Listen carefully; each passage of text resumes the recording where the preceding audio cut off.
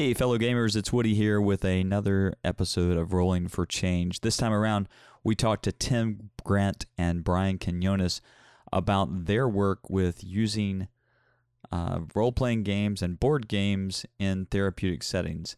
Now, we talk about a number of issues. This is a very long discussion, and I was thinking about this as I was editing the episode. It's not going to appeal to gamers necessarily, and it's not going to appeal to therapists necessarily, but if you are a therapist and a gamer, this is probably going to be right up your alley. I was rather proud to say that I knew most of the games we talked about, and so there were a few surprises in there, but that's a good thing because we all get a chance to learn something new. So we had a great discussion, just kind of going in depth into kind of how do we put games into therapeutic situations, and what are the barriers we face, and what are the systems that we're going to have to create in order to make all this work. So it's a really exciting conversation, if a little long. For that, I apologize, except for the fact that it was a really good conversation, and I think you guys will get a lot of edifying new information out of our discussion. So the episode was recorded a while back, so we talk about August 30th, which you can't possibly do anything about now because here we are in October. But you can still join us at Save Against Fear, which is coming up next week. So I'm going to put this out today, October 5th, and Save Against Fear will be next week, starting on next Friday. So that's the 11th.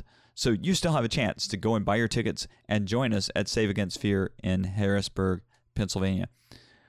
Anyway, here's our discussion. Hope you have a good time, and look forward to hearing from you if any of our discussion points hit your nerves in a way that makes you want to talk to Rolling for Change and say, hey, about that. That's what I want. I want people to come and say, hey, about that. Let's talk about that. All right, guys, here we go. Enjoy.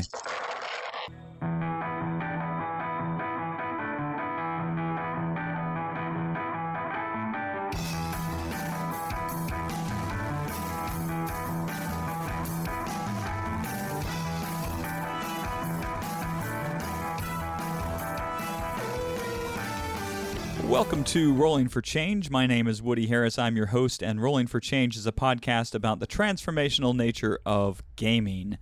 Today I have Tim Grant and Dr. Brian Quinones to talk to us about their approach to using gaming in therapy and education.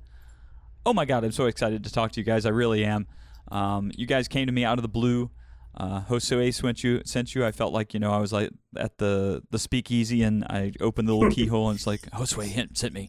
Oh yeah, you're good. Come on in. So let's do this. Let's talk about what you guys are doing. I'm so excited to talk about it. Yeah, absolutely.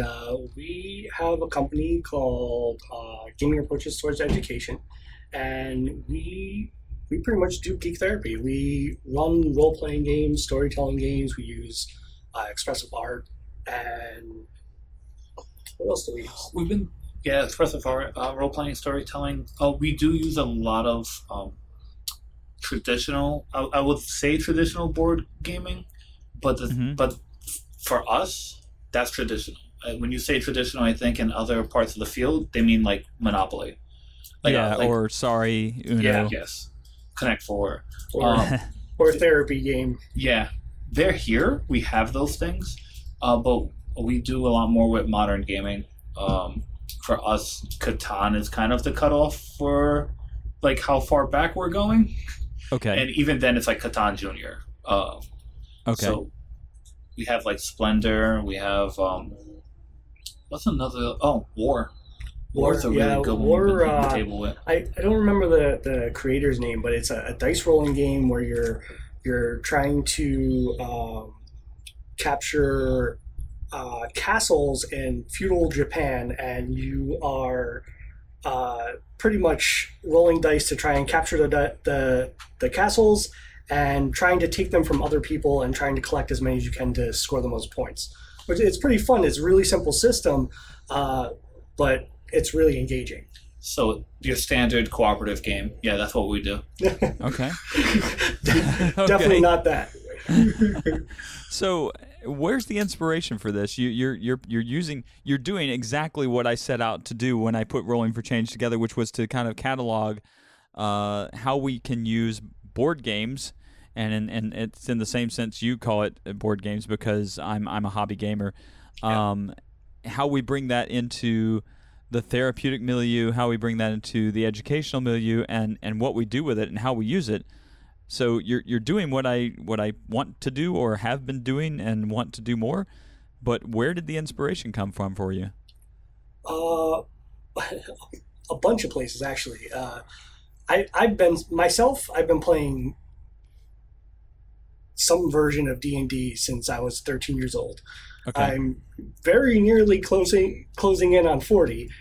So I've been playing games of that nature for a very long time. And even before that, I was playing games like Heroes Quest and Dragon Strike and all those other like games that came out in the 80s that were so great.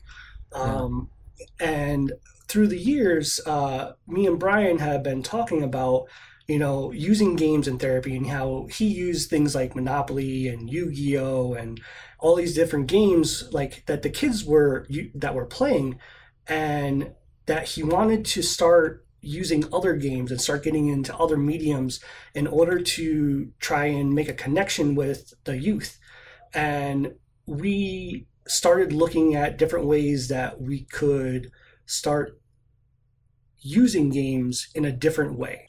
Yeah, okay. So me and Brian, like, we've been going through this for a couple years, playing games and talking about how it could be connected with therapy. And within maybe about 4 or 5 years ago, we started really thinking about, like, maybe we should start designing games and trying to, like, integrate it with therapy.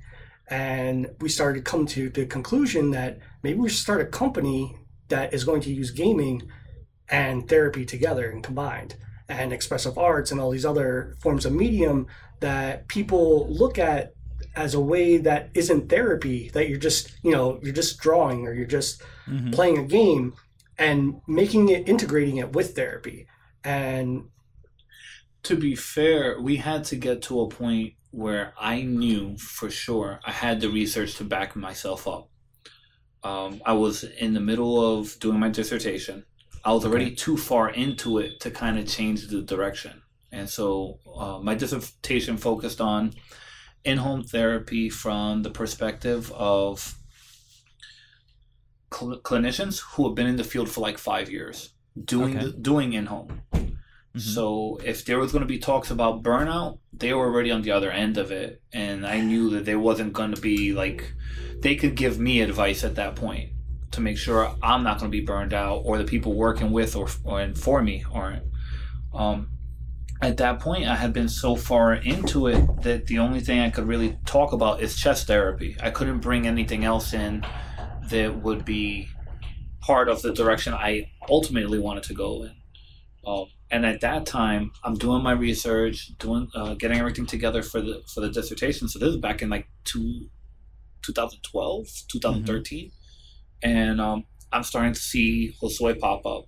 I'm starting to see Hawk pop up. Yep. I'm starting to see the Atoms pop up. And I'm like, these guys are doing what I want to do. They're already out there. And I can't stop the inertia. This is the direction I'm going with my dissertation. I can't change directions.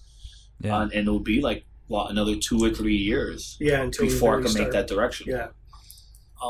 So, I mean, really, to answer your question, the inspiration was coming from like the Atoms over at Game to Grow, the Bodahana group, even with you guys with like Roll for Change and Geek Therapy in general. Yeah. Like this is what said, oh, wow, like we could do this. Like this is exactly what we want to do. But it wasn't enough for us to get past the barriers we had.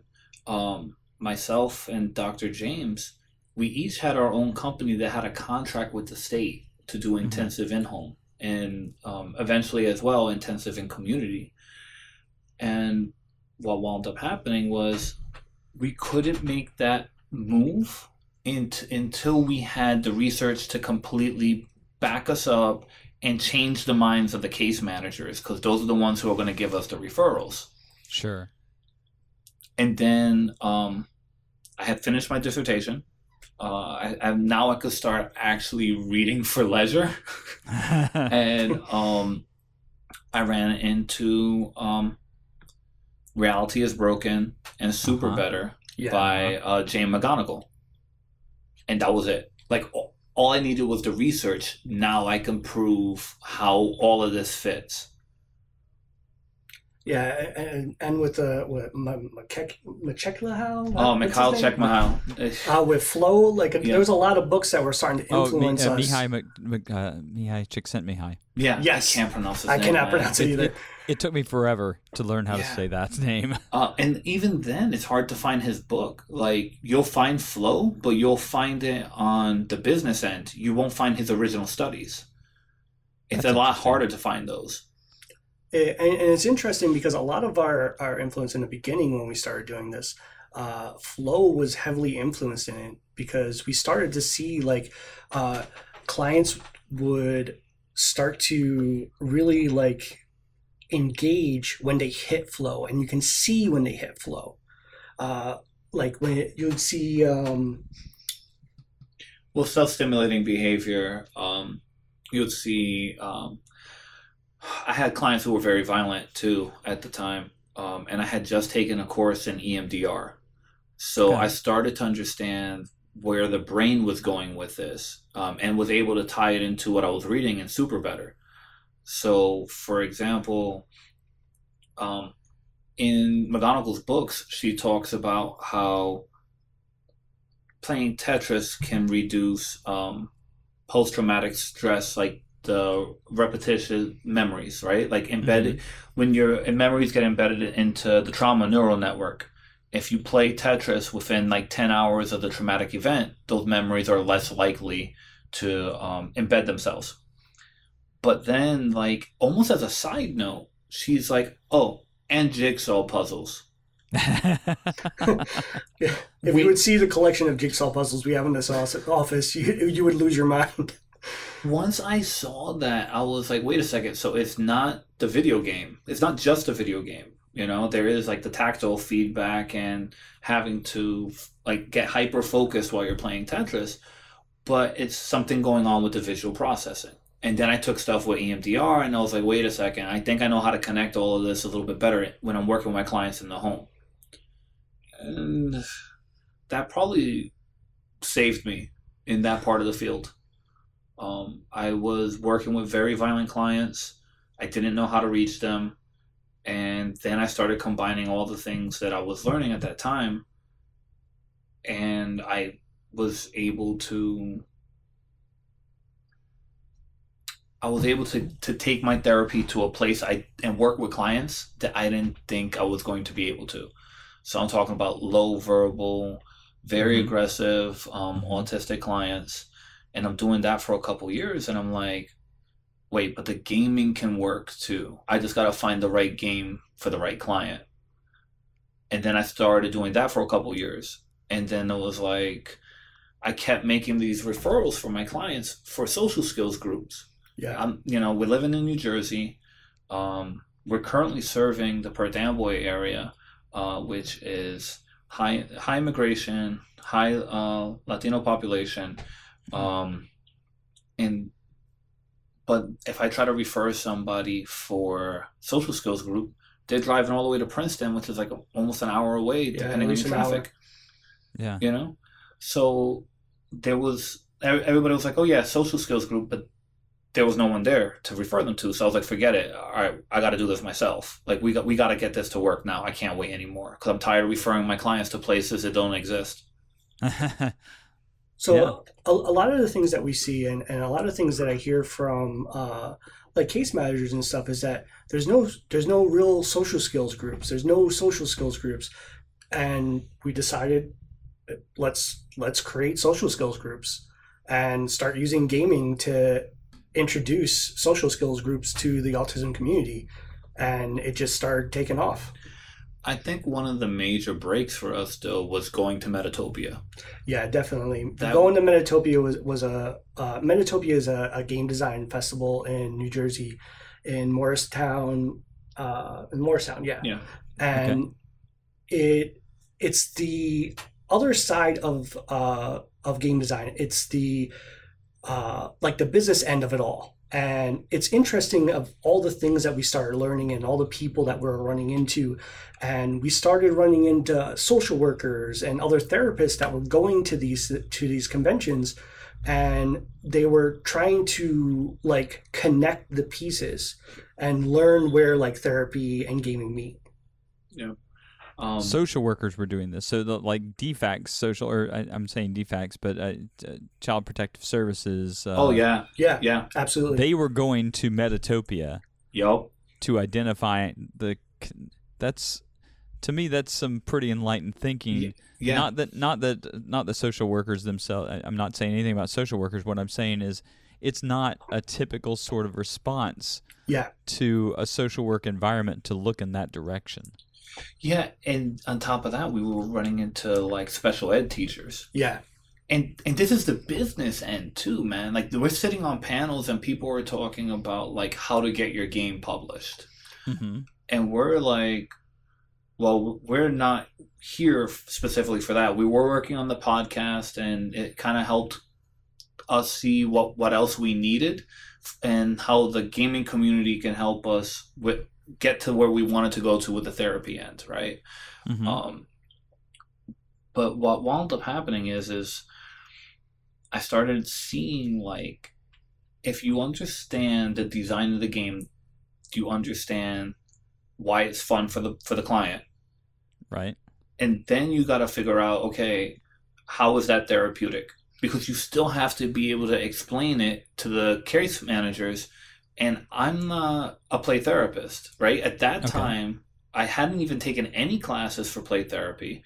I only knew like CBT, and I had a sense that this is there, but I don't know how to explain it. Let's look at it from the game design components. There's also the aspect of like knowing what a game is supposed to project on you. What is the feeling that game is supposed to make you feel? Because that's a very important thing too, because you don't want to invoke certain emotions in someone that cannot handle those emotions. Mm-hmm. Yep, we learned that the hard way. Yeah. Yeah, we definitely learned that. Going back to flow though, I think that was kind of one of the tipping points. Once I started, so I have finished listening and reading to, well, I listened to a lot of audiobooks.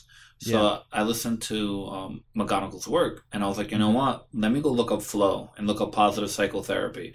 And that's eventually what, with the atoms and what Game to Grow was doing. And like I started seeing where all that's intersection, because they're doing like the psychodrama as well, right? Yeah. So I'm looking and I'm like, all right, according to this guy, if you're in a state of flow, you're not going to have negative emotions. You're not going to know what time, like time is just going to react differently because you're like in that zone, right? So I started looking for that with my clients. And I started making that question part of my assessment. And how do you do that? What's the question you ask to really determine whether or not a client has gone into flow? So first, I'll ask the parent, right?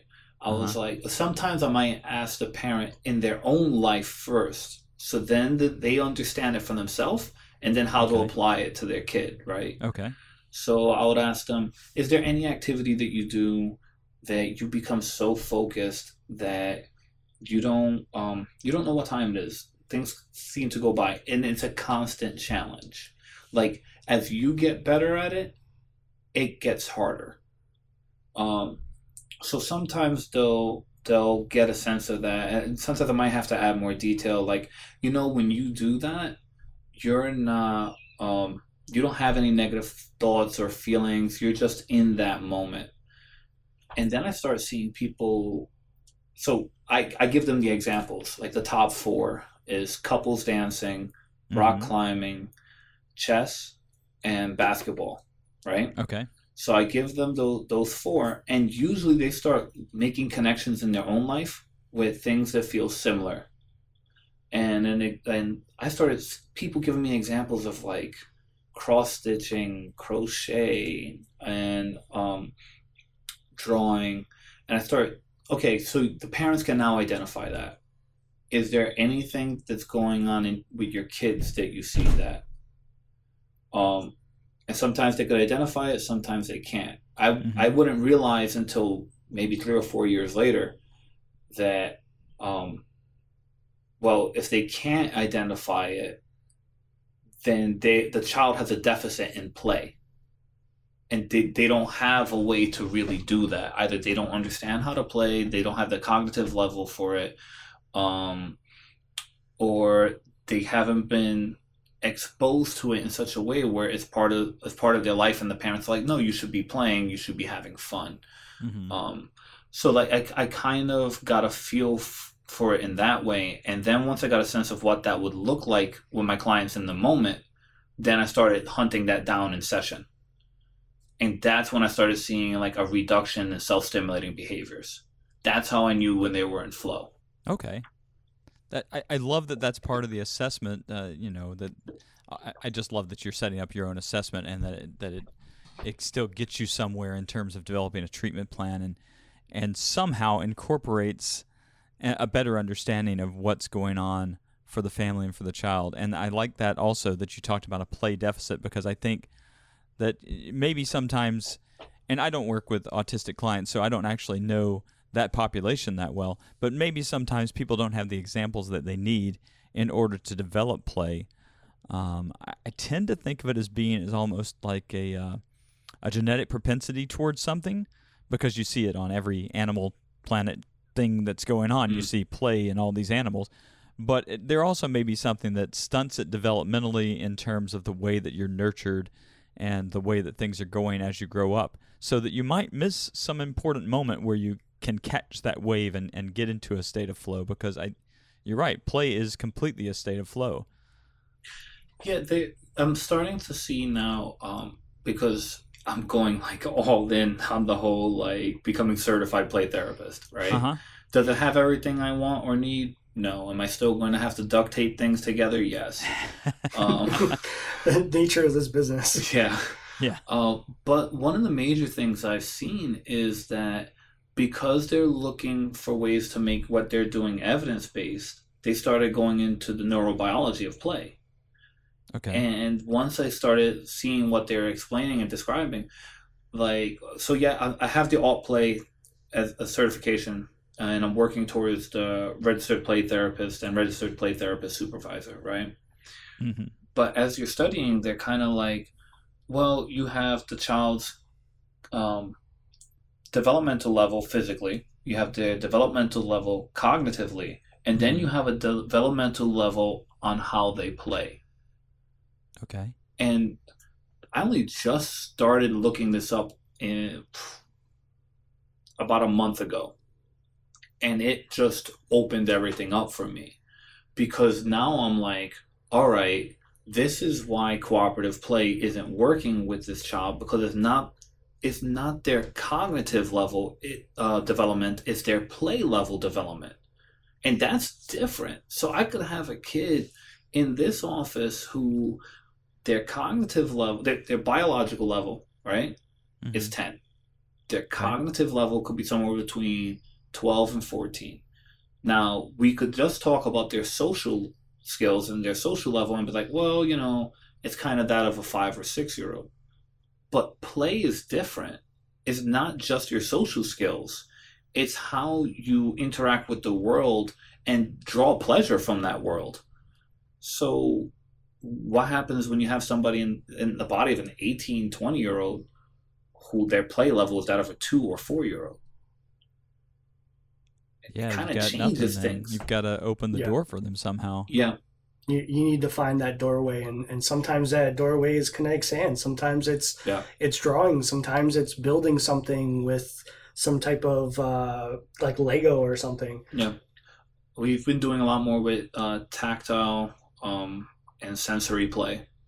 We've been doing a lot more with just building, and the last year I had to change what my definition of play is, and I had to change my definition of cooperative play and gaming.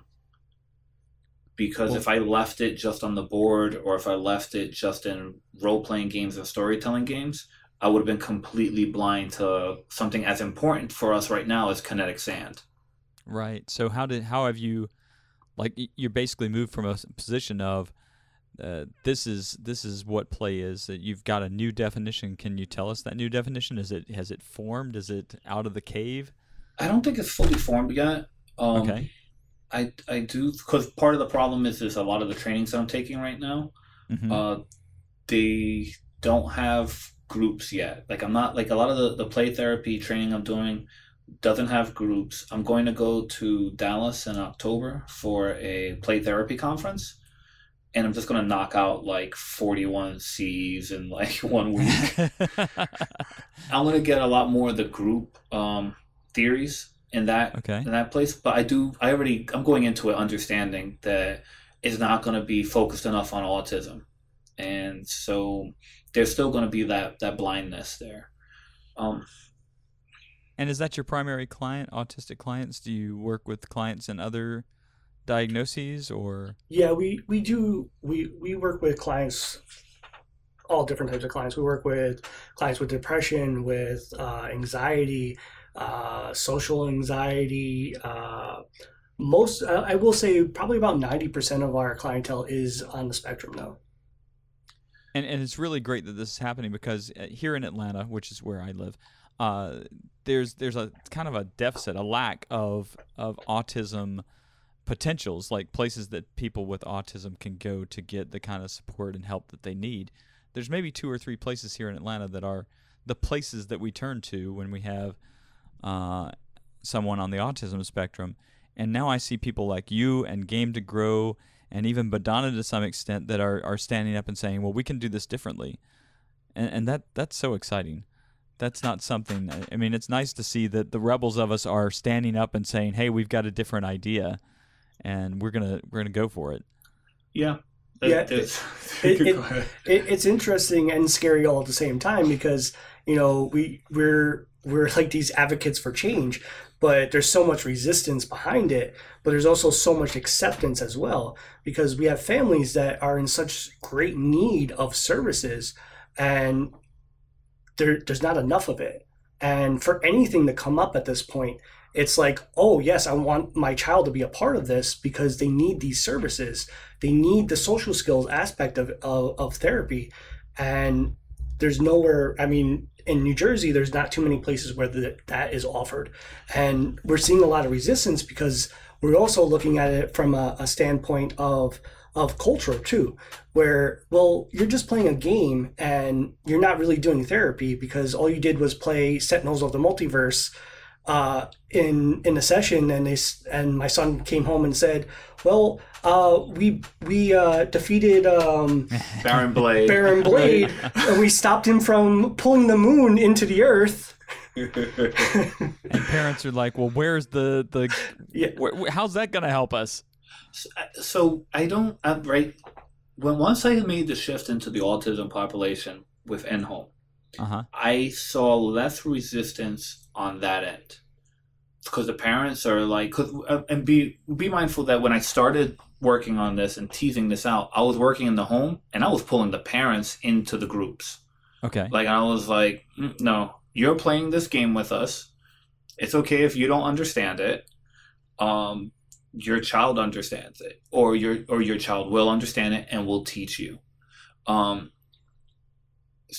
But those families were so happy to have any service, and then a service that's willing to come to them.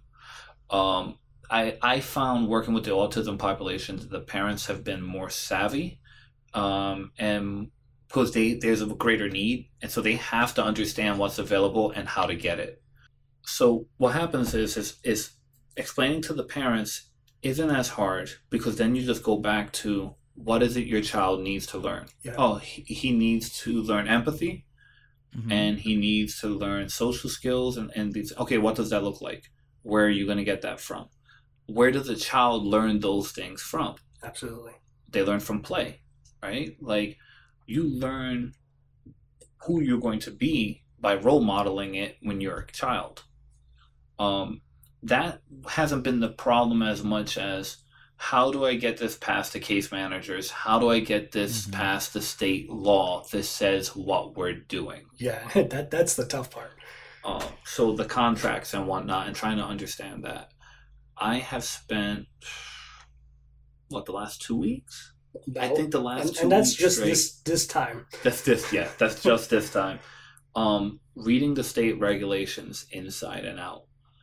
And not just reading the current and what they give us, but reading the last 15 years of revisions.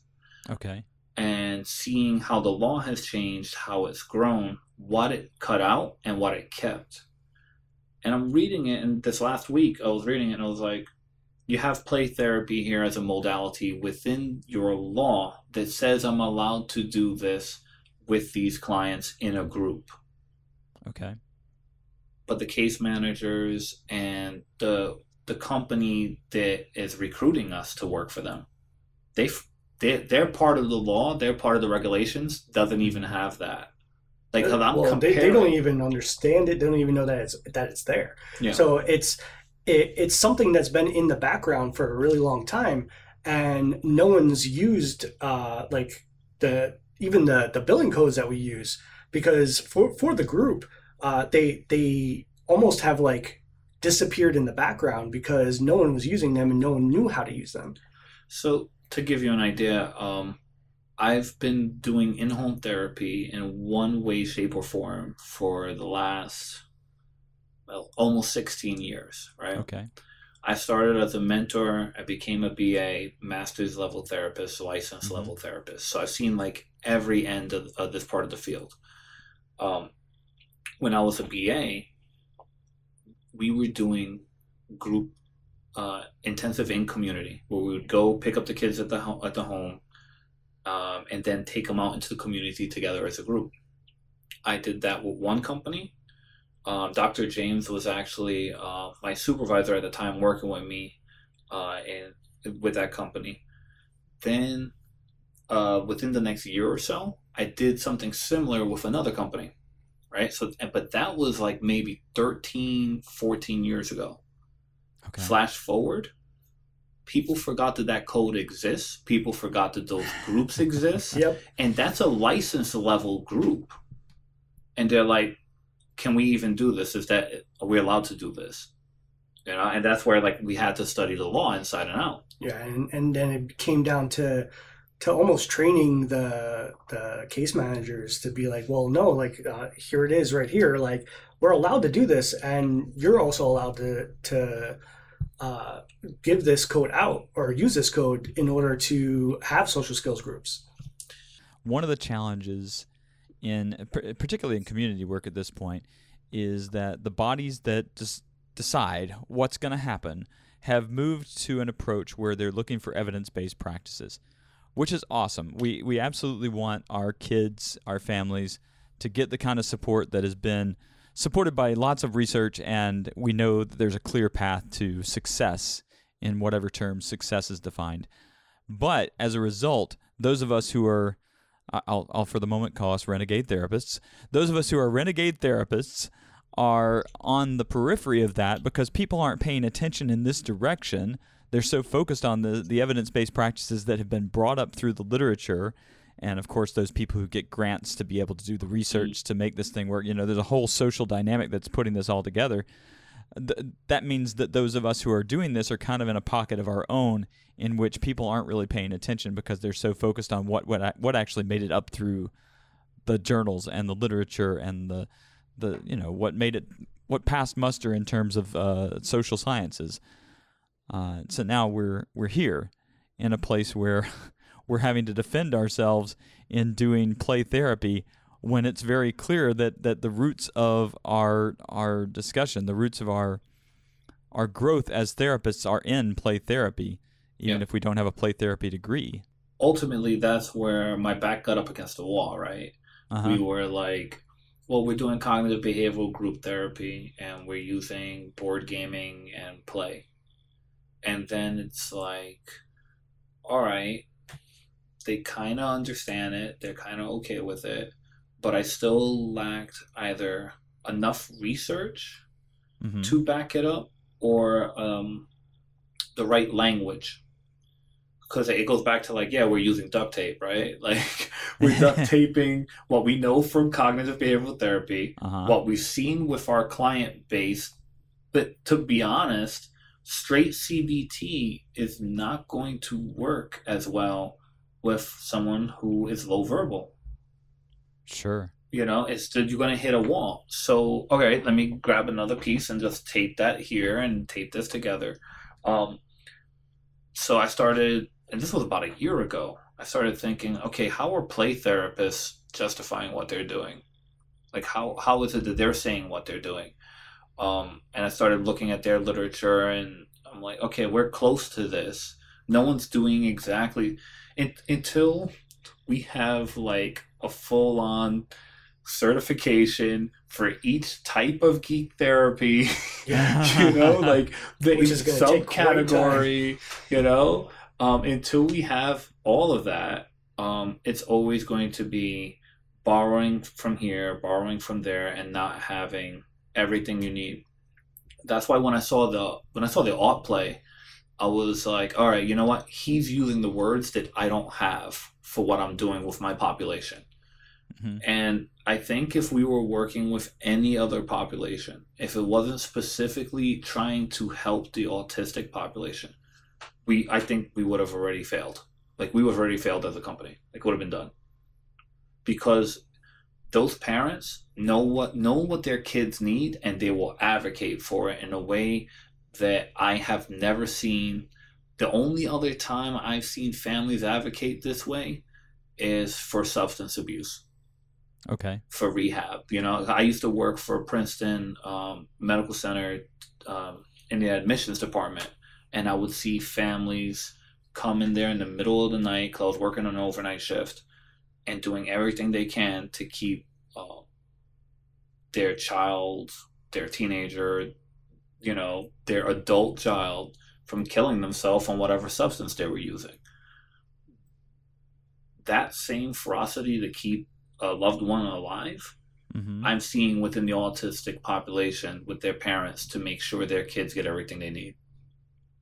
I'm trying to draw some conclusions based on what we're talking about, and I think, when I think about autism and I think about substance abuse, and I'm putting these things in a categorization system that didn't exist prior to our discussion, but what I'm thinking is that if you think about those diagnoses, they're not always, but maybe for autism, it's always coming from a more biological perspective than it being a nurture kind of situation. As far as I know, and I'm not studied on autism, but as far as I know, autism doesn't come from the way that we are treating our children as parents, right? It comes from a genetic disposition. Yeah, I would say more genetic. I think part of the problem is with the last DSM. They may have broadened the diagnosis. I feel like they broadened it too much.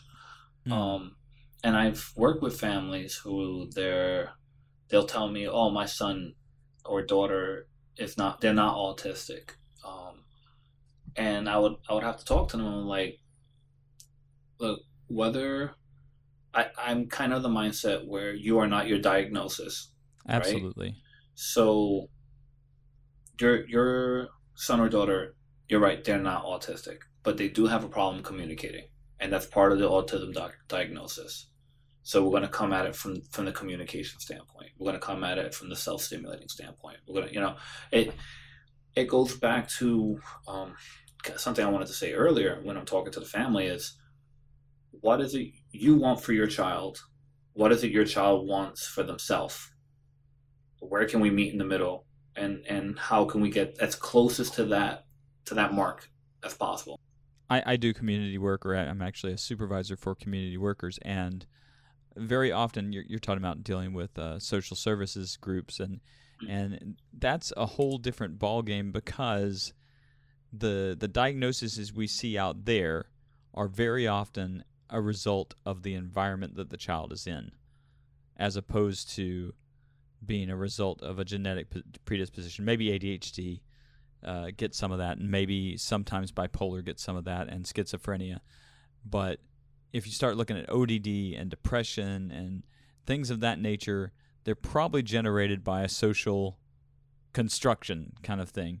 And so the parents that are on the end of those things probably have an easier time in generating some guilt about themselves for what their child is going through, whereas a parent of an autistic child maybe doesn't do that because they recognize that this is not about me. This is about helping my child. I'm not sure. And man. if I'm putting myself in a hole I'm here, not sure. by I saying think all some the of that things you're I'm saying, right. Yeah, I might have to just cut it all out of the no, podcast. Keep it, because that's part of the conversation we have, right? Sure. That's the back and forth the parents are going through.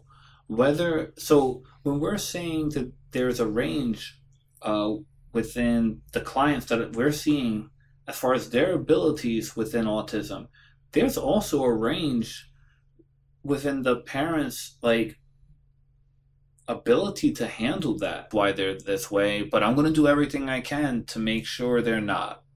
I'm going to fix this. And that is almost when the parent tries to put all the responsibility of fixing this situation on themselves, Mm-hmm. and then they're blaming themselves, and then they burn out.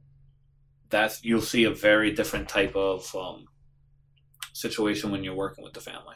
I think the way I was thinking about it was just that at least the clients that we get where I work, a lot of times, the environment that they're coming from is not necessarily a productive environment. It's either neglectful, or there's violence in the house, or they're in an area where there's a lot of drug use going on, things of that nature. And so the parent is caught up in the mental health diagnosis, whether they realize it or not. And I don't know, I'm just thinking that maybe they're a little less likely to accept something as easy as playing a game when they only see it as that, versus something that looks like the kind of mumbo jumbo that they expect from the magician that is therapist coming to their house to fix their child. Let my magical words heal you. Exactly. We have parents who bring the child into the shop and they want us to put the child on the rack. They want us to turn a few gears, bring the child back down, send them back home. Everything's hunky-dory. All good. Yep. Come back for your $30,000. Oh, we see that a lot too. You see that, I think, in every part of the field. One of the things, though, to bounce off of what you're saying regarding environment, and what I'm finding interesting is that so some of these children need as many services as possible, right? Yeah. And I think what happens is that there's almost like an enemy for the family, because they could target the schools. Sure. And be like, well, you're not providing everything you're supposed to provide for my child. And I think that dynamic does change things a lot. And they're justified. The parents are completely justified in this. Right. I'm not saying they're not. Holy cow, the crap I've seen. But I think it creates almost an us versus them. Mm-hmm. That isn't necessarily always there with what you're saying with oppositional defiant or conduct disorder. It's easier to just blame the kid, right? Well, you're being a jerk. Yeah.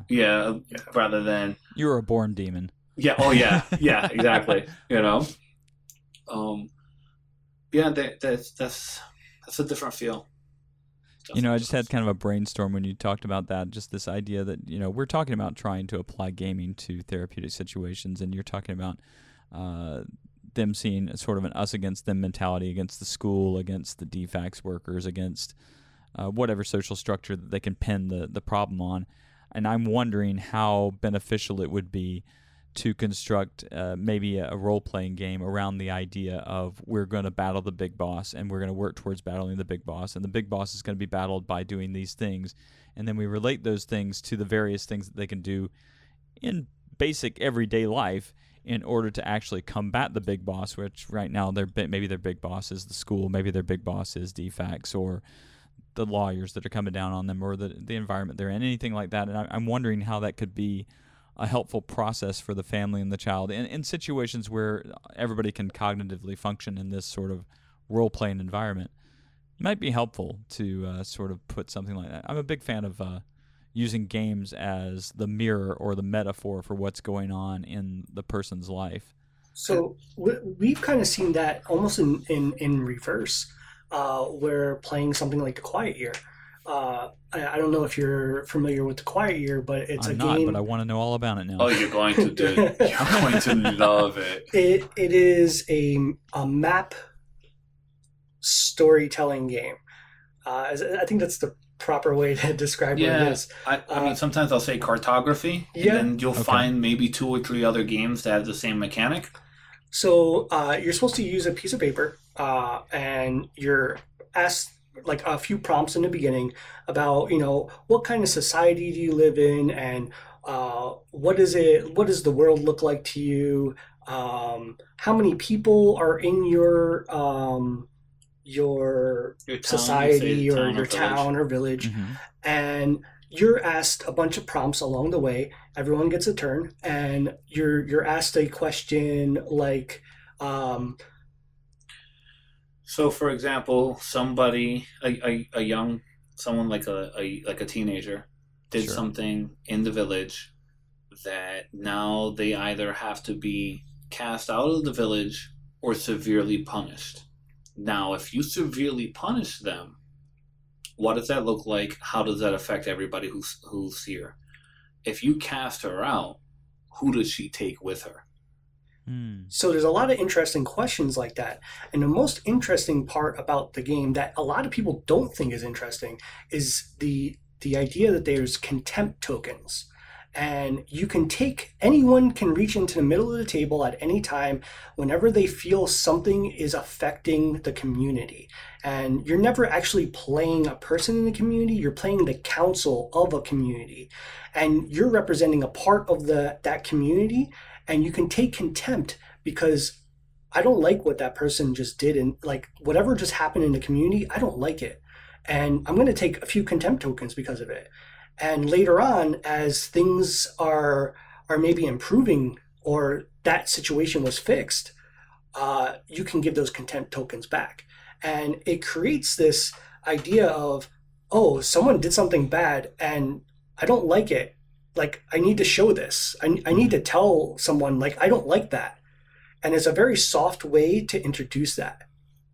The interesting part with it, too, is that we have clients who, for lack of a better term, right, they don't know how to empathize. They have trouble registering, for example, the facial response that somebody else has. But now I can see this contempt bead in front of you. And you took that right after I took my action on my turn. What did I do that caused that? Yeah.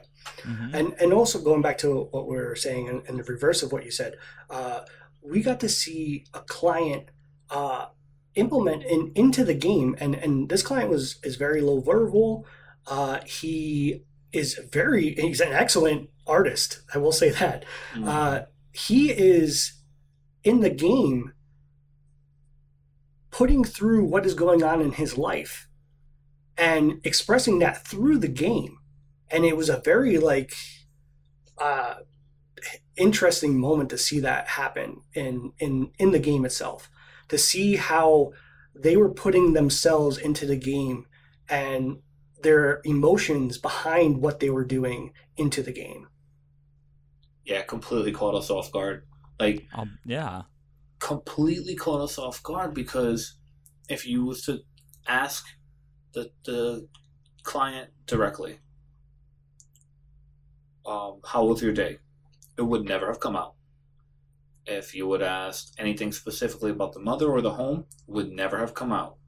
But on their turn, they were like, there's a problem there, and they're drawing the house. There's a problem in the house with the mother, and she's mad. I mean, for this kid, that may have been a novel as far as how much information we're getting in that session. And the most interesting part about it is that as the game went on over the next few weeks, that story progressed for him, and he further told that story as we were playing, and we got to see how he was thinking of that and how he was trying to Process it. process it and get over what happened. That's amazing. Yeah. When I don't have the research background in terms of trying to identify how games work in therapy sessions. I can say that I was an ethical experimenter on my clients Mm-hmm. in the sense that I would try different things that I knew had a clear kind of a definition at the end that would have been in some way therapeutic for who I was talking to, whether it was we're just playing Suro and we're using Suro as a means of talking about making choices or whatever it might have been. And the thing that I guess caught me off guard just as well as it's caught you off guard is this idea that when people are engaged in play, that all the defensiveness that was previously present, all that stuff that keeps, that ego that sort of keeps the rest of my hurt self and the rest of my pain at bay is out of the way. I'm now enjoying myself, and I don't think that the hard shell exterior that we try to present to the world is as stable when we're in play.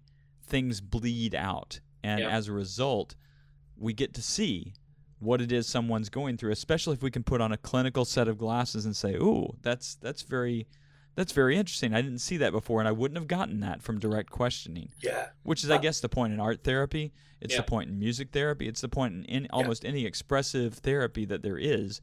And I think games, as a result of being play-oriented, bring that same thing forward. Now, I have, even within the play therapy community, I have seen some kickback regarding like how board gaming is to be used in therapy. So, and the reason I bring it up is it goes back to like, what is your goal when you're using this tool? Think of the game itself as the tool, right? Right. And if you're coming from it from a child-centered, person-centered approach or a child-centered play therapy approach, then you're not choosing what game they're playing, they're choosing, right? Yeah. Because it's person-centered and they're leading it all the way. Yeah. So then you're wind up, and then the way they interact is different. So what I'm starting to see is, okay, I'm a lot more directive than I thought I was, especially in this setting. I'm definitely, it's one thing for me to say that I'm CBT. It's another thing to be like, well, by comparison to everything else, yeah, that's what you are. But what we're seeing is in order to better describe what we're doing, we have to focus on what skills we're developing. Yeah. Now, if you take your modality and you toss that out the window, because you're going to have your modality, you're going to have your theoretical approach. You're going to have by the time you're licensed, you should probably have that, right? Mm-hmm. But even after having the license and even after having your theoretical approach, how are you describing what you're doing?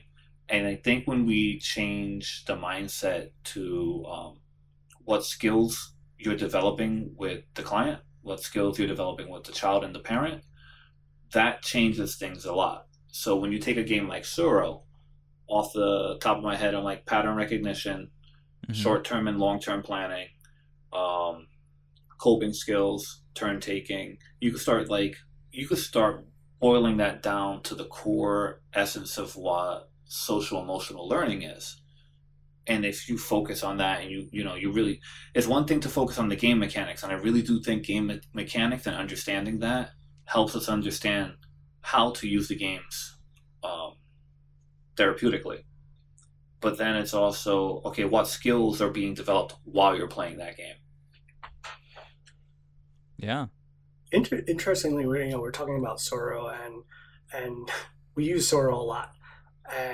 We had a client who really likes to tell stories. So we started playing Soro, and we started telling a story as the game was going. And instead of playing Soro the normal way where you're trying to be the last one like standing pretty much, we were playing it as we need to connect our stories, and how do we do that? What is the point of your story? What are you trying to tell in your story? And what am I trying to tell in my story? And how do we connect them? And we're telling a story as we're moving the pieces along the track, how do we get there? And what happens when we get there?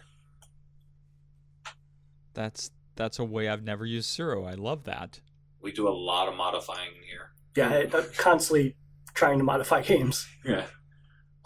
Carcassonne, believe it or not, has been a clutch. You know what Carcassonne is for me? It is the cheapest infinite jigsaw puzzle I have ever seen. Because with some of my clients, it's like, are they going to understand the mechanics of the game? No, that's not happening. Okay. Will they understand how the pieces fit together? Yes. Okay, fine. When they're playing this, when they're doing jigsaw puzzles, their repetitive self-talk, their self-stimulating behaviors are extinguished while they're playing this. Mm-hmm. So I'm going to strip the game away and use it for its parts, right? Yeah, and the interesting part, not even interesting, but the best part of it is that you don't have to do cleanup of a giant jigsaw puzzle. It's just picking up a few tiles and putting them away instead of having to set it up, and then the next time the client comes, the puzzle's not there because we had to break it down. Right. When I first started trying to do this in home, right? And it's like, well, you're just playing with my child. I was like, okay, fine. You're right. I'm just playing with your child.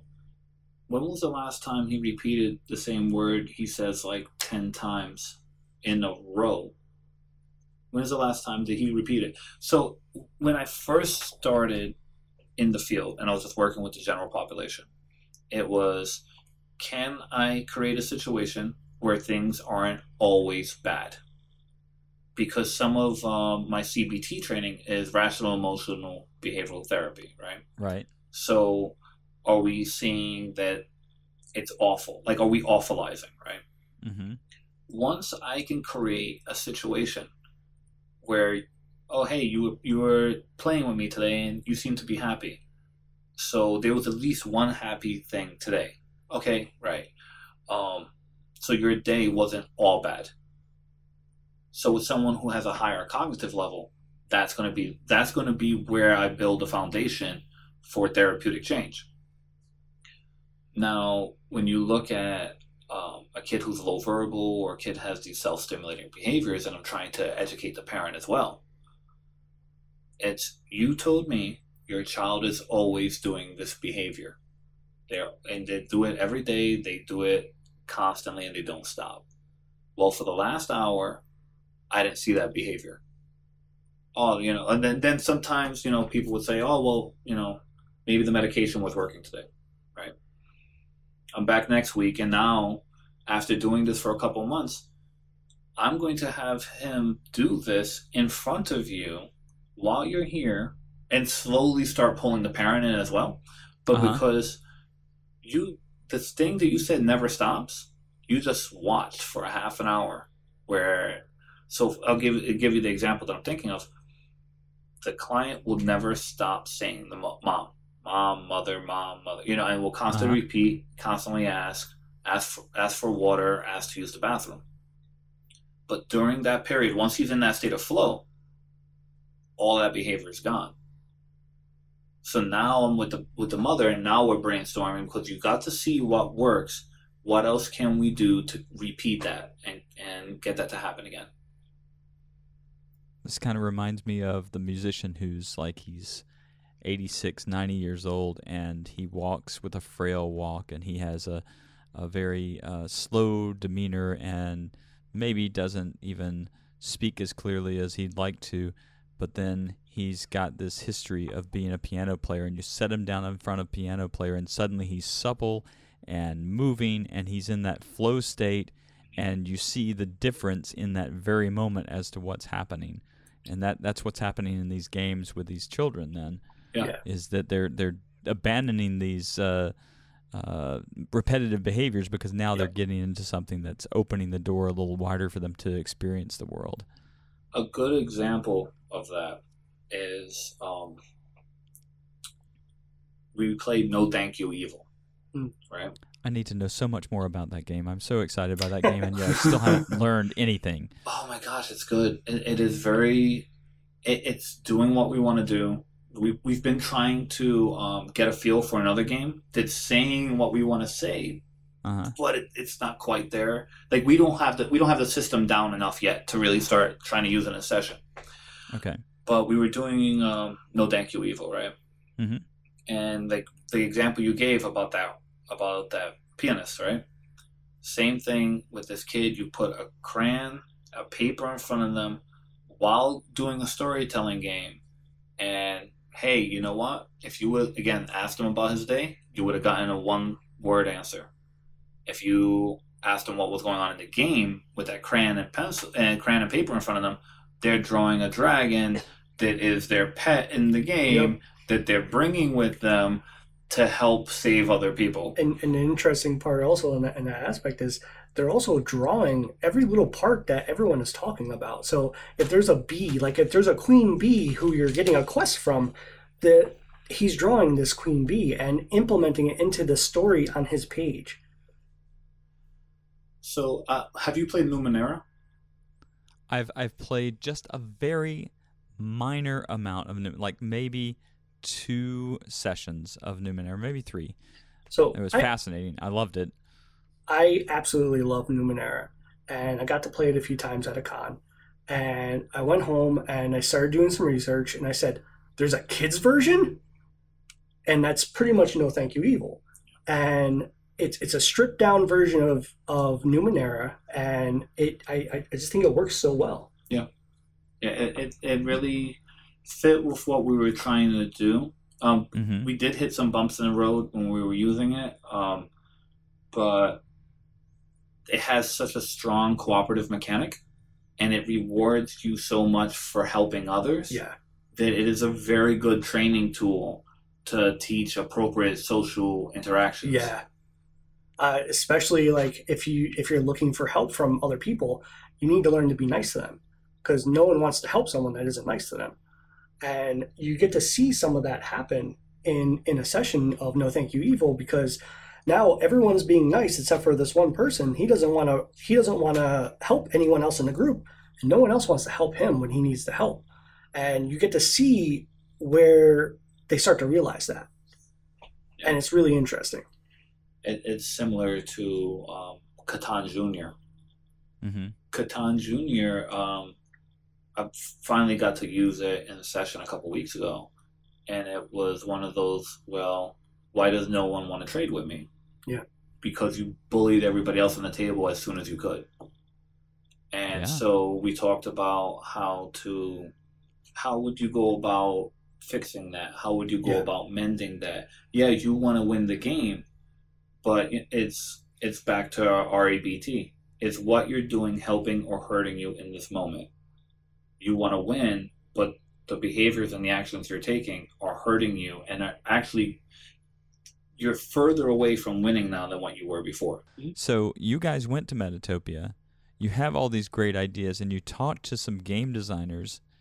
And my guess is there was, in my mind, I see this amazing like aha moments going on between you and the game designers. Like you're getting ideas from them, they're getting ideas from you. It may not be as wonderfully animated as I see it in my mind. It really is. It is really okay. So because you're collaborating now on a game, or you're helping someone to develop a game that takes into effect all the things you're learning as a result of your study of play therapy and your time with clients. What's the outcome? Did you guys come up with some idea that you're going to work on? Is there something that you ended up putting in somebody else's game? There's definitely a few ideas that we're working on. Especially Brian has had a really good idea for how would you describe that? Which, because we've been talking about it is true. The multi-generational. So we have, with the population that we have here, it even came up today, the idea of immigration issues, and how does that not just affect you right now, but how does that affect your family? Without getting too lost in the politics of today. Sure. We open that, it's just a little bit. But I had a family come in today, and they were like, we don't know if we could accept your services.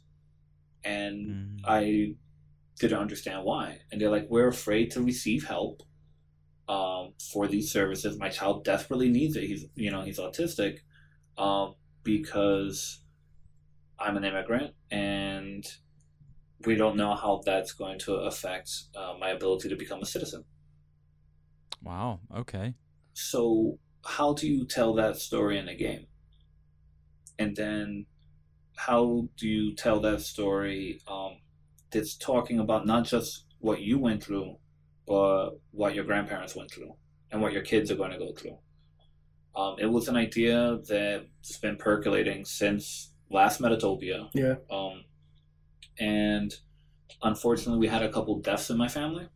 So, and one of them was a key person that I probably would have like drawn information from, as far as and inspiration. Yeah, Yeah. and inspiration. And that affected my family in such a way where, okay, now I'm really gonna have to wait a little bit longer before I come back to this again, because I really want their input. Because I feel like this isn't just a game. It's like you're telling the story of your family, and so I feel like in order for me to make this game, I have to know how to tell the story of my own family. Yeah, so I mean, what our idea is off of it is telling the story of generations and what they go through, their struggles and their triumphs through generations, and having each person at the table being a different generation and telling the story through making a map and expanding a map and showing where they lived, where they migrate from, where they migrate to, and how they expand upon what they've done in their lives through the map. Again, I think that cartography, the visual processing, I think is a really strong gateway. If you would have asked me a couple weeks ago, I would have said that, the cartography is a strong gateway into like getting to that flow and that level of play we're looking for. But I'm starting to really feel that the cartography, the sand tray, it's connecting to the same thing that EMDR does, and it's really connecting to that unconsciousness that it's being pulled up. It's being pulled to the surface, and it's through play, and maybe you're not ready to process that right now. That's fine. A part of you is, and a part of you is doing that through how you're playing. But back to Metatopia, we have, so for us, it's been a lot of play testing at Metatopia. And a lot of networking as well. Yeah. Mm-hmm. And I really like the idea of sitting down, looking at what your game is doing and how could that help the people I'm trying to help. So there's a lot of that, this last year, we've been asked to help consult more than in previous years. There's a couple projects that are being worked on right now that, we could say that like Dream Chasers came out. Pete Petruccio, is that how you say it? Yeah, we did an interview with Pete. We've known Pete from Metatopia since we've been going to Metatopia for the last 5 years. We have an interesting story about Pete. Is the first time we met Pete was the first year that all three of us were going to Metatopia, and we started going to a bunch of panels. We were so interested in all this stuff, all the game design, all the business end of game design, and how it can connect with therapy, and how can we connect it, and where are all these connections at? Let's find them. And we were sitting down in all these panels. And I kept seeing this guy in the room. In every single panel that we were sitting in, he would be there. And I looked at Brian and I said, I feel like this guy is following us, joking around. And by the end of that first year of Metatopia, we went up to him and we made a joke about him following us around, sneaking around and kind of just following us. And every year since then, it's been a run-on joke about, hey, who's going to sneak up on who this time, and where are we going to be? So Pete, I mean, we've known him for about four or five years now. Yeah. And he's asked us to consult with him about one of the projects that he's currently working on, which I don't know if we should say exactly what that project is yet, but he's he's working on something new with I don't remember his name off the top of my head. Yeah. He has someone else working on the design and redesigning Dream Chasers in a way. Yeah. So it's very wow, interesting. Okay. Yeah. So I need to get Pete back on and find out more about this then. Oh yeah. Yeah, definitely. Because we had we just had a meeting. How long were we talking for? Probably like 2 or 3 hours. It felt Yeah. We would just, because he was just mining us for information. So I was like, hey Yeah. man, like go ahead. Like we're going to creep you later on. like. So Who's gonna creepy lurk now? yeah. So and it was, for me, I find that to be very fun. I that is a unique experience I get to have at Metatopia. One of the other things that I think from getting to meet people at Metatopia and game designers that inspired us is when we had our podcast, we had Chris from Greater Than Games on. Yeah. And I was sitting there, we were talking about like just how Geeking out pretty much about Yeah. Sentinels and Multiverse. yeah. Yeah. We were talking about how Quicksilver went to therapy and like what would I do with Quicksilver as a therapist, you know? And but you know, we talked about how stressful, you know, everything is, and he's like, well, you know, owning your own business is like the best board game you could ever play. Yeah, it really is. Yeah, and I was like, he said that to me, and I really like absorbed that. I looked at Tim. I was like, nah, man, I think we got to start going in on It's this. definitely time. Yeah. Yeah. It's a worker placement game. Oh god, and I hate worker Yeah, placement games. We both absolutely hate worker placement games, but Oh we my gosh. live one. Yeah. Yeah. Oh god. I love worker placement games, but I don't do so well with playing my worker placement life. Yeah, well, okay, so wait. Which one is your favorite worker placement game? Oh man, that's tough. But I think right now Champions of Midgard probably has the top level. I have to think about Architects of the West Kingdom. See, That is my favorite worker placement right now. And look at Tim shaking his head. Tim is shaking his head right now because we I don't even know what those games are because they're worker placement games. we have a joke in the office, right? We had this kid come up to us and be like, "Wow, you guys have every type of game here." I was like, "No, we don't." We don't have worker placement games. I think I do own one that I really like. We do have a few games that could be considered worker placement games. Would you consider Evolution a worker placement game? No, that's no. Oh, so then nope. There's no work placement game. I mean, Evolution. That's more of a like I'm gonna build my engine. It's a lot of It take is, back. That's why I like it. It's an engine game. I like it because I like building engines. I like engine games. In a sense, worker placements can be an engine building game if you can see it that way, because you're just trying to get into a position that is effective enough that you're going to get the resources you need. See, but for me, like part of the problem with that is that the outside of chess, Magic the Gathering like really influenced like my gaming, right? Yeah. And I was always playing like white weenie decks, like so I need that fast. Like I'm gonna find out if I'm gonna crash and burn right now, and that doesn't always happen in games. Especially worker placement games. It's that long haul. You know, you need to see where the game's going to go. And I get blamed for like tossing the game into complete chaos. And I forgot what game they say that's what I do. Kill Dr. Lucky. That's what it is. Oh, okay. Mm-hmm. Toss that thing into so much chaos that it's like, all right, I'll win now. Nobody else's strategy is working, right? Okay, I can win.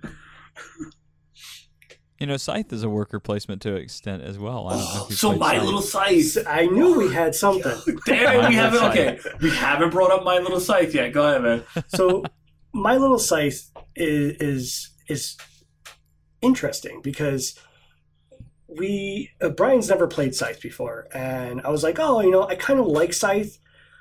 I only played it once or twice, and I kind of liked it. And I said, I really think it would be good for the kids, but I don't know if that version of it would be good. Let's try to get the kids' version of this and see if it'll work.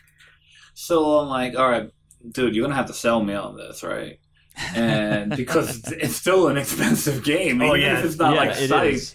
you know, All those miniatures. Oh my gosh! So I'm starting to think, and he's talking to me about it, and I was like, you know what I really want? I want like a Civilization game because I like Civ. You know, like we don't have the Civ board game here because we would need like a week of sessions and like packed up together in a row, right? Yeah. But he's like, yeah, it's just like Civ, yeah, but it's for kids. We're good. That's how I sold him on it. Yep. It worked. It worked, and holy cow, that worked with the clients. Like, holy cow, that worked. It's That's interesting. excellent. So how did you use it? How did it work? Have you ever got to play the My Little Scythe yet? Yeah, I have it on my shelf. So it's interesting, like the whole sharing mechanic, giving, and that aspect of it is really interesting with a bunch of clients who may be nonverbal and maybe don't like to share. To see them start to have the idea of doing that is really interesting. Or like, I'm gonna have a pie fight. Yeah. All right, you're gonna have a pie fight. But the interesting thing is, I think we've only ever seen that happen once. Yeah. The pie We've fight. only seen the actual conflict part, the pie fight, ever happen once, and maybe out of like 30 gameplays. Yeah, we played the game more than I thought we were going to, because I honestly thought we were going to be able to play like Cross Masters or something like that, and it seems like this is almost a better fit. We're not there with Cross Masters yet, but it was like, all right, wait, I can have magic, and I can have apples, and I can have gems, and like it's all these other things, and what sold it to me was the quest. Because you could choose to do something good, you could choose to do something neutral, you could choose to do something bad. But it doesn't always benefit you to do something bad. So then now you got to make a decision. Do you want to be the bad guy the whole way through and lose the game? Or do you want to kind of make that trade where I got to do something good for you to kind of stay in the game? Yeah, and it really comes down to like sharing and being helpful, And that's what I really like about that game.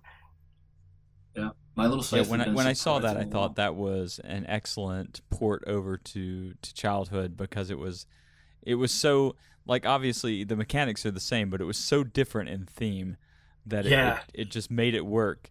I haven't played I love like that the full giving version. to other people piece. Yeah, I haven't played the full version yet. So like being introduced to like the My Little Scythe, we're gonna have another open house like game day, and I'm hoping maybe I could pull people in for the full version of Scythe. Mind you, we do have the full version. We just for months now and still have not been able to play it. Yeah, it needs to hit the table. Yeah, it's amazing. It's not. It's got a lot of hype right now, and I think it's got a lot of hype right now because it's such a beautiful game. It is a fantastic looking game. The story is good, but it's I think we get really excited about the way that people theme things up. I'm kind of like Tom Vassell. I think theme is a pretty big deal when it comes to games. I want to be immersed in the world, and that's what I think Scythe lives on. The game itself is pretty. The game itself is pretty mechanical. Like, you could build an engine, you place your workers, you do your thing, and a lot of times I feel like it ends too quickly because I've just now got my engine working, and somebody else got their engine working better. But the story is fascinating, and the way it's put together is fascinating. So it does come up there towards the top of my list just as a result of that. I am very worried about like the whole cult of the new within the office. And that's something that's been really hard to fight against, because it's pretty easy to get drawn into, okay, what's the newest version of this game? Yeah. And, well, we could fill all our shelves with all these new things, but, okay, well, this kid might actually do better with Monopoly Junior, I really think, like, a lot of the junior versions of games, like, lately, within the last few years that have come out, really strip down games to their core mechanics without all the extra stuff and make it so much easier to play and understand for kids. And it's still doing the same thing. Like Monopoly Junior, you can play it within an hour. Okay. I can't minutes. I can't even imagine a game of regular Monopoly going for like under an hour. The mechanics are just different enough. Like a lot of the junior versions of these games it's because we're going back to what skills being developed, right? Yeah. Now I could develop the same skill in 4 hours, or try to do it in the actual amount of time of a session. Yeah. And so that's where the junior versions, like Ticket to Ride Junior, I don't like Ticket to Ride. I play it for my friends. I've played it over the years. Thank you. Yeah. You're welcome. But Ticket to Ride Junior I found to be pretty good, and I've used it in session. You know, I think my clients love it, and it's teaching them some of the skills I want them to learn. So you talked about Cult of the New, and I just have to. I think. So we've talked a bit about Cult of the New on the show. By the way, just all listeners, we've mentioned Monopoly now. You can go ahead and drink. Oh, I'm sorry, guys. I apologize. But Cult of the New. So, and I know we need to wrap up soon, but Cult of the New, I guess the thing I would think in terms of building your game library is you are just providing many more windows for other people to look into and see what they might like. My experience with clients is that, at least for my time with clients, most of them didn't know about the games that I knew about. They weren't exposed to them. And so in terms of what geek therapy is, and in terms of this idea of being culturally competent and trying to make sure that we're meeting the client where they're at, I was offering them a bridge more than taking something from them. And I'd never forced anybody to play anything, but I said, would you like to try to play this game? Here's how this game works. If you try it and don't like it, we'll just shut it down. We won't do it. But what I found was if I bring in new stuff to a child who is already having a deficit of good experiences, I'm quickly turning them over to a different space in our session from this is a therapy session to I'm learning how to play a game, and I'm enjoying learning how to play the game. And then once we learn how to play the game and they enjoyed it and I bring it back another time, then we might say, okay, now we're going to talk about what your experience in the game is like, because I want to know more. I really enjoy this game. Let's see how you enjoy this game. So the Cult of the New, you're offering a wider spectrum of possibilities for your clients in terms of being a part of the Cult of the New, because I have a game shelf that's a little bit overwhelming right now. And I have lots of shrink-wrapped games on my shelf, I'm ashamed to say. We have a few, too. It's somebody said it recently, and I think I'm tending to agree. Collecting games and being a game player might be two different hobbies. But I'm excited because I know that at any given time, even though I haven't played all those games on my shelf, I can say, okay, tonight we're going to try to do this. Tonight we're going to do this. Or later on today I'm going to read about this so I can play this. And so there's always an awesome new thing. The one thing we miss from that, unfortunately, is that we don't get to build a regular base of strategy in the other games. But I guess it depends on what you're looking for from the game. Are you looking for a momentary challenge? Are you looking for something that's going to force you to build your skills in one game area? Are you looking for a social situation that has some kind of unique properties? There's so much possibility there. So I take your Cult of the New statement as something that we all need to be aware of, but I wanted to address it just because I think I deal with that argument in my head on a regular basis, whether or not it's worthwhile. I'm forced to fight with it more now. I didn't even have to think about it in that way until I started doing the play therapy trainings. Sure. Like that wasn't even like something on my radar. Like we were starting to get our games together for the office before even starting to buy anything. Just on my own, I had like over 100 games. Yeah, and the same with me. So It was like, all right, fine, and then we create the office, and now we're buying a whole bunch of new games that are fitting these different areas that we're trying to target because, again, what skills are we going to develop? We need more cooperative games because Forbidden Island and Pandemic aren't enough, Yeah. But one of the things that I've been wrestling with is the idea that within play therapy, they'll say that be selective, not collective. Ah, that's interesting. Okay. And so that's making me change what am I doing with my collection in here. I'm wrestling with that now. Like I'm thinking about that a lot now because we have like in the office we have over 100 RPGs and Okay. over 100 RPGs and storytelling games, and over 100 board games. And so, we have them separated on different sides of the office, but it's also, at what point is that overwhelming for the clients? How many of those games can I really use with clients between the ages of 2 and 6? And You're going to walk into a game room and have analysis paralysis just in terms of choosing what you need to choose. Yes. Yeah. Yes. And sometimes it's interesting too, because some of the themes are reaching to younger audiences, and the game is not meant for that age. Oh, yeah. But then if you've got an office full of games and you're trying to be selective about each child, and each child has their own sort of, we'll call it like some kind of gamer archetype, you have to set, like, you've got that 10 minutes between your 50-minute session and the end, and you're like, okay, now I got to move this out of here, and I got to get this out of here and put this in here and arrange this so that this is, you're almost selectively creating a catalog that's just for the child that's in front of you. That's a harder thing to do, I think, than just setting up 100 games. It's definitely this crazy balance that you need to have. You need to have enough to appeal to everyone, but you also don't want to have so much that it's overwhelming. And then we're in the space of having to, I think you guys are doing some of this, and you probably know about the Geek Therapy Library, which is all about kind of cataloging media experiences so that we can easily access them in order to use them in therapeutic or other teaching situations. My realization is, okay, yeah, we've got all these games. Now how do we sort of, okay, does this diagnosis match with this game? Does this particular child match with this game? And how do we create like almost a database of, well, the child has a deficit in this, that, and the other. What game is best? And then the computer turns back, here's the 5 best games for this particular thing because of all the work that you've done to catalog the game and make sense of the game. Yeah. That's where I hope we're headed, but I think it's a really hard thing, especially when you go to Gen Con and there's 260 new games introduced into our brotherhood just this year. And then Essen's going to come up and really just blow everything overwhelm away. that. Yeah. That's where I think something like BGG, right?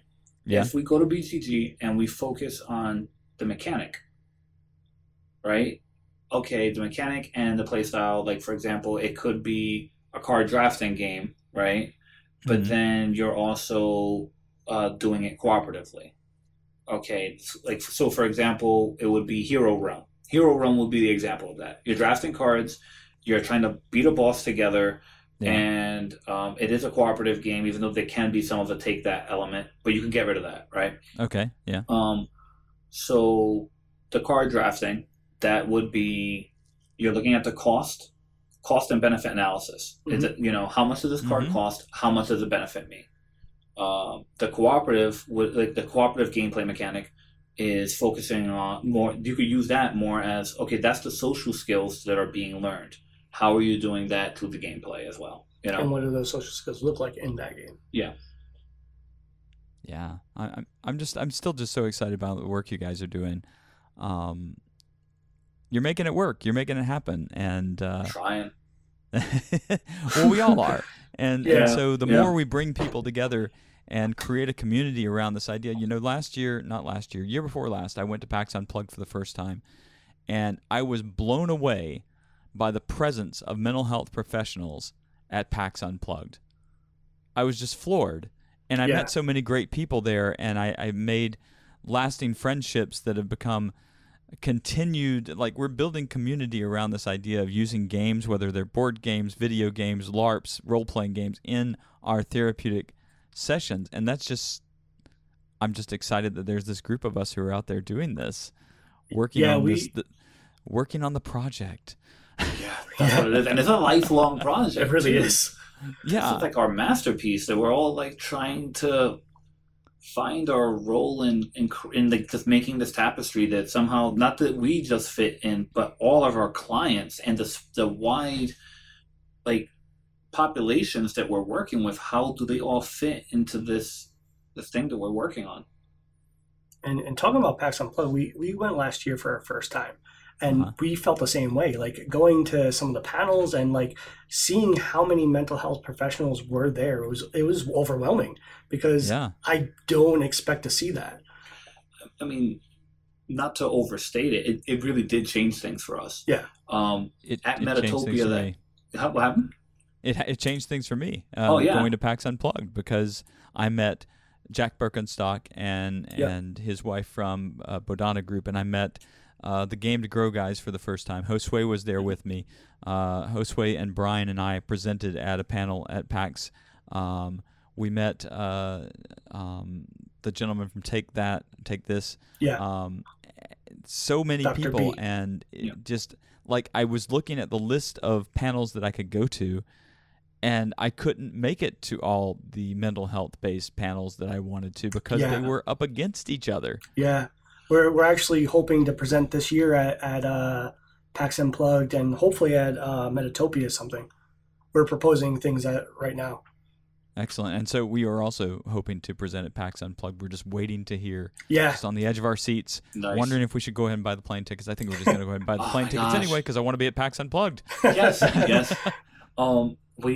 So PAX last year was like,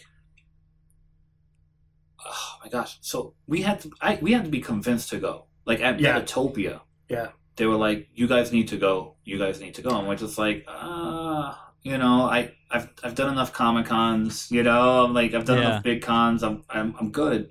And they're like, "No, there's going to be a ton of panels. This is what you're looking for. Go." So yeah, definitely. Like we're friends with Ninth Level Games, and we were talking to them one night after Metatopia's ended, and we're eating, and they're like, "Listen, you guys have to go to PAX Unplugged.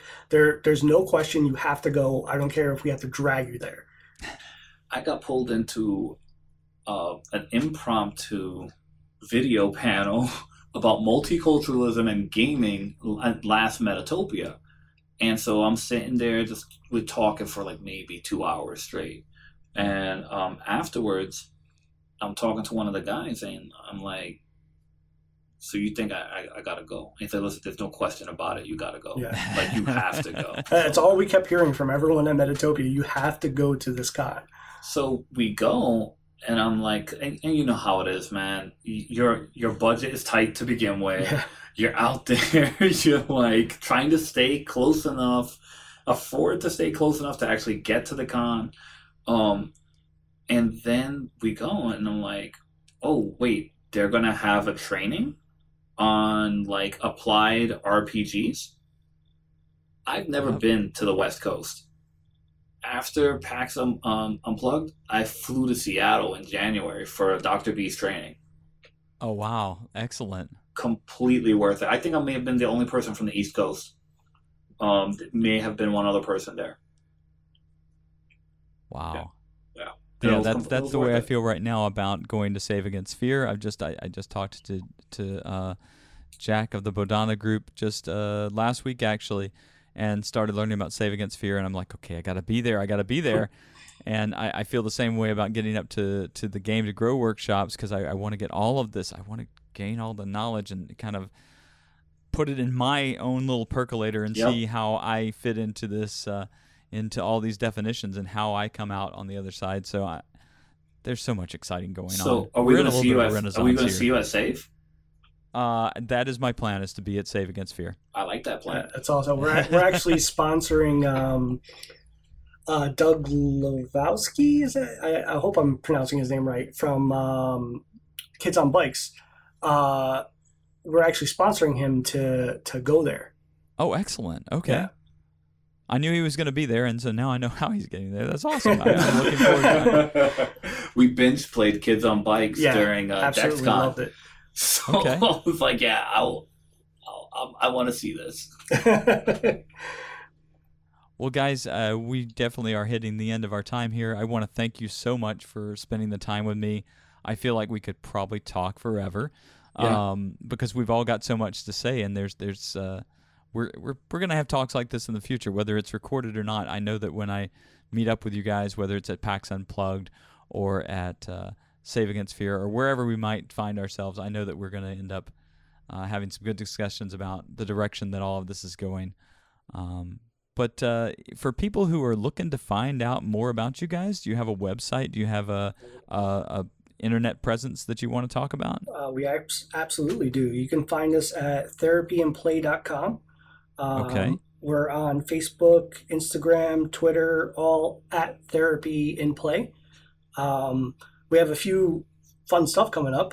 We have on August 31st, and I don't know if this will be out during that time, but we're hosting a free community game day, and it's free to everyone in the community to come into the office and play whatever games they want and learn how to play Sentinels of Multiverse, which I'll be teaching throughout the day. The RPG. And the RPG, yes. We have used that in not session. the card game. Not the card game. The RPG. Okay. I'll be teaching it and running a few sessions of it through the day. Excellent. And, I don't know if this will be out by the 31st. But I don't know either, but hopefully. We will be at Save Against Fear. We will be at Metatopia. And we will be at PAX Unplugged this year. And we look forward to hopefully seeing you at PAX Unplugged and Save Against Fear.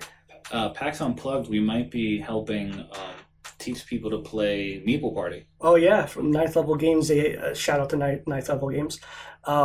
They have a game called Meeple Party, which is about socializing at a party and the things that can go wrong and the good things that can happen, and categorizing them through pictures, which is a really fun game. And we're both going to be helping teach that game at the con. Yeah, we got to beta test that at Metatopia, and I was like, you need to tell me when this comes out because I want to use this with my clients. Yeah, it fits, man. You had me at Meeple. Yeah, yes, I know, right? My Twitter is at Dr. B. Quinones. I'm nowhere near as active as I should be. I'm definitely more the social one than he is. Mm-hmm. Yeah.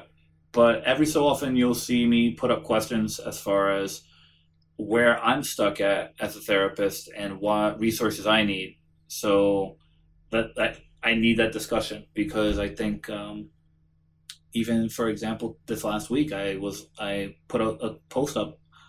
Does anybody know any good parenting, like training curriculums that we could use for groups? Because we want to not just do play therapy with the kids, we want to start creating groups for the parents. Yeah. And that way, not just to help the parents understand the games that the kids are playing, but to help the parents see that there's other people going through what you're going through. And if we play together, that's great. If you realize you're not alone in the struggles that you're going through in your everyday life, that's even better. Yeah. If I come across anything, I'll definitely let you know. But I'm gonna get your Twitter on there and make sure that I keep up with those questions because hopefully I can help sometimes. And we're not as active as I'd like to be, but Rolling for Change is active also on Twitter. So if you really want to be interactive with us, we're very interactive on Facebook. Okay. If you want to come on Facebook and ask us a question about anything that we're doing, that is definitely the place to do it. Excellent. If somebody will force me to answer. Just kind of poke him like Puxatawny Phil. Yeah, So he'll come out and see a shadow. Yep. You're gonna just go right back in. See you next February. Bye, guys. Well, again, guys, thanks so much for playing with me, and I look forward to the next time we talk. Same. And to the rest of you guys, keep on rolling for change. We'll see you next time. Take care. Good night. You've been listening to Rolling for Change, a proud member of the Geek Therapy Network. To learn more about how you can geek out and do good, head over to network.geektherapy.com. If you'd like to chat with us on the podcast or engage us in discussion, you can do so in the following ways. On Twitter, we are at @RollForChange. Our email is gamers@rollingforchange.com. Or if you just want to join the party, go to geektherapy.com/Discord. Finally, if you like our theme song, it's a song called Galileo by Rocket Scientists. One of my favorite songs from this band is a song called Enjoy the Weather, and it can be found on their album Revolution Road. Please, go find this and other great Rocket Scientist songs at Bandcamp or at Amazon. Once again, thanks so much for listening. Keep placing those workers, keep building those engines, and above all else, keep on rolling for change.